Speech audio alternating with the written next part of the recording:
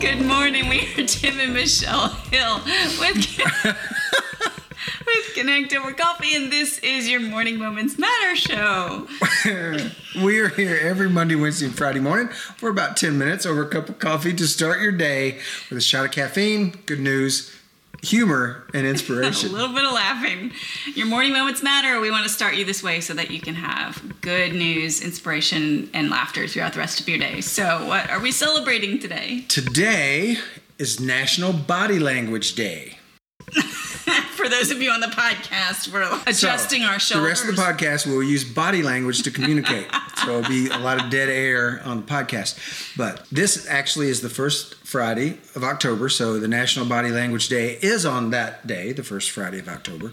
And it recognizes the significance of nonverbal communication in your life. These are silent messages that you don't realize you're sending in your interaction with others. From a smile, shoulder shrug, your body is revealing emotions and thoughts. So be careful. What was that bump meaning? Not sure I know what that was. I don't know. You have to figure it out. So be careful. You can get yourself in trouble like that or give yourself away, especially if you're playing poker. I have history on this one. Sometimes these national days are just like, we don't know how this started, but it's a national day. This one, Blanca Cobb, internationally recognized body language expert and founder of Truth Blazer LLC, founded National Body Language Day to encourage people to understand each other through unspoken language. As well as to advance the topic of her business. Why is there always money? It's a self-serving, a bit. But this goes way back, nonverbal communication and body language. Forever since there's been people, there have been nonverbal communication. Yes, that's true. It is. And Charles Darwin in 1872 detailed these observations in his book, The Expression of Emotion in Man and Animals. He noticed that both people, humans, and animals use body language in their communication. Apparently, I need to not stop talking and use my body more today because I am not communicating well with my words. But long before Charles Darwin, as you mentioned, primitive people relied on body language, hand motions, gestures, facial expressions, and paralanguage, which is grunts and sounds, which is what teenagers use. To this day, grunts and sounds to communicate their needs, wants, and concerns, or in teenagers' case, disdains of all things adult.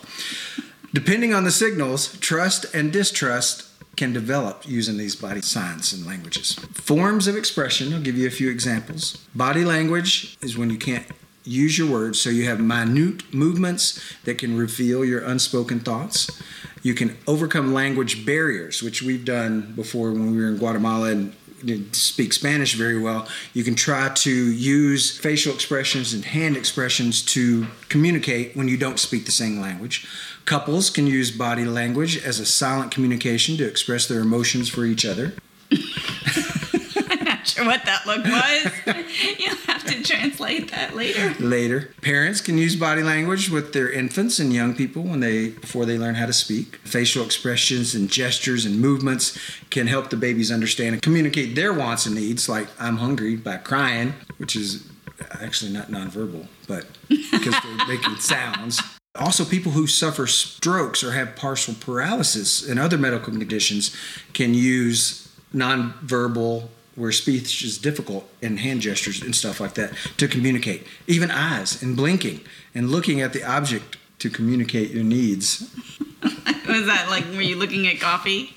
Yes. Look longingly into the black, wonderful beverage that makes everything better. So, on National Body Language Day, I went down a rabbit hole there. I didn't know where I was going. Take a look at the way you communicate to other people without your language and see how other people communicate with you and see if it matches, because sometimes it can be disingenuous. They can be saying one thing and their bodies are saying another, or vice versa. So look at the movements, the gestures, and identify how it works for you or what you're seeing in others. And that silent nod means I'm done. All right, so if we were going to tell our amazing fans how we feel about them non-verbally. All right, today's good news story. So anybody on the podcast, you need to go back to this day, look at the video on Facebook so you can see what we did, because we're not telling. Okay, there you go. Today's good news story comes from Scotland, and it's another story in the... We were sitting around You've been spending a lot of time in the UK. In the UK this week, yes. So the category of today's story is we were sitting around trying to think up something good to do during shutdown category. That was a big category. I think a lot of people did that. We've had other stories in that category. We had Roly Poly Oly, and we had the ice rink in the side yard, but nothing that involves more than 100,000 sunflowers. That's a lot of sunflowers. It is a lot of anything. And that means it's a lot more seeds. If you have 100,000 sunflower plants, that means bazillions of seeds. Yes. Reverend Douglas Creighton wanted to bring people some joy during shutdown. So he had this idea to plant a huge field of sunflowers, and he recruited a local farmer named Claire Pollock to help him. So they planted all of these seeds this May. Now, she said, "We've always grown wildflowers to help the birds and spread a bit of cheer, saying that it's been great to do something that would make people smile and get local people involved." So, you know how we plant corn mazes here in the United States? Yeah. If you're not familiar with that, they leave pathways in the cornfield open so that people can walk through them. Well, this field is planted like that. It opened to the public a few weeks ago, and they had like 500 people go through the 20-minute walk that it took to go through it on the very first weekend. But if you look at this field from above, like from the perspective of a drone, the pathway that they had to take through the field in that 20 minutes spelled the word hope. Oh, that's cool. Yeah, so it's this big, huge field of flowers that spells out hope, and you can literally walk that word through the flowers. That's pretty cool. Yeah. So we should go to the UK and do that. Well, okay. I'm not going to complain about that one. That sounds good. I hope they keep doing it. It becomes a thing. Yeah. Just the idea of physically walking through that word, it's this experiential thing that's normally a feeling. I just think the way to connect the body and the heart in that way, I think would be a really interesting experience if you walked through it like meditatively, thinking about hope. Or do they tell them it spells hope before you're going through it? I'm sure they know that before they go through it, yes. Cool. And it's not like a maze, like we go into a cornfield and we can't get out. That would be no hope. That's the no hope. Yeah, although like if you walk through, like the O is connected in one spot, so you would have to walk through. Like cursive or script. Well, it's not. It's block letters actually, but yeah. But there's a path. But you're not going to get lost without hope. You will always find hope. Yes, to be in the midst of hope. And yellow sunflowers. Enjoy. I would tell you how big this field is. It's really large, but it was all in British measurements for acreage that I don't know what they are. Hectare. Exactly, and it would make no sense to our American listeners. So, and I didn't convert it. There's math. There's math involved, and it's too early for there's that. No hope for when there's math involved. That's right. Also today, just so you know, is also International Coffee Day. Wednesday was National Coffee Day, and we kind of celebrated it together, but I didn't want this day to go by without at least mentioning and acknowledging the joy, the power of international coffee and beans around the world that brings us all together in hope. And we hope there's more coffee. We hope there's more coffee. So does everyone around you. So I couldn't let that go without. There was something else that we were going to bring up on Friday. Do you remember what it was? I've forgotten now. I don't know. It was International Remember What You're Going to Bring Up on Friday Day. Yeah, I guess we'll have to move on.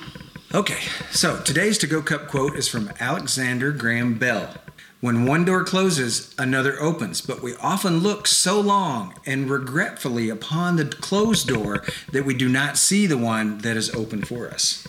Oh, that's really true, isn't it? That's the true that slaps you upside the face. Bam. True. It's like, oh man, I should be looking over there, not the past, not what's happened, but where I can go, where the sunflowers are with hope.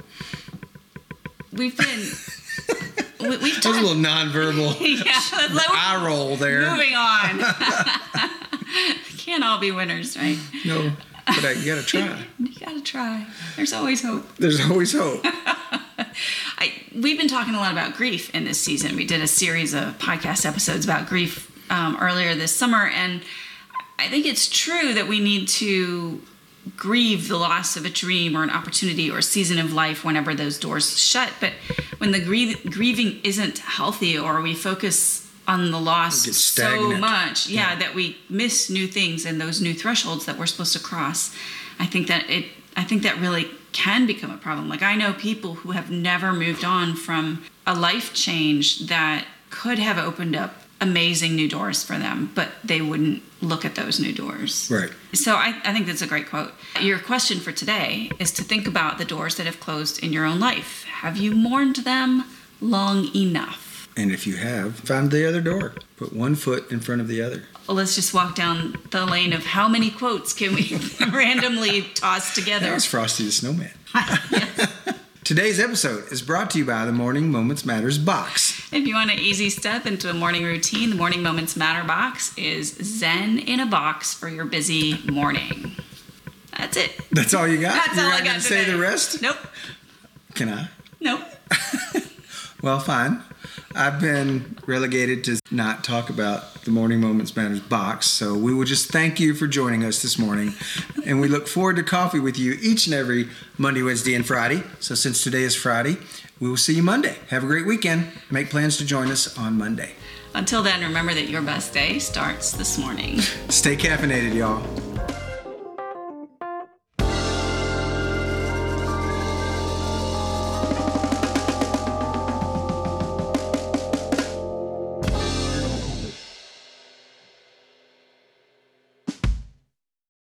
Did you just poop out and you couldn't say the rest? You just ran out of gas? No, we aren't.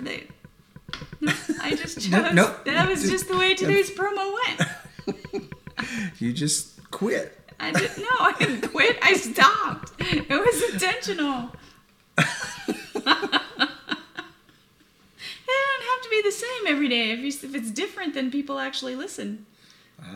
So maybe we should do it in Farsi. Well, yeah, but they have to be able to understand. Oh, well, Canadian then. And here we are. Welcome to Friday, the start of the weekend. Friday. It's Friday. It is Big Orange Friday. You always wear orange on Friday. I wear orange. I thought you always wore orange on Saturday, game Well, day. that too, but they call it Big Orange Friday because they want you to, wherever you are, wear your colors at work or at play or wherever you are to show your support on non-game day, and then you wear more orange on game day. It's a thing. It is. Okay. There's a hashtag for it. Well, there you go.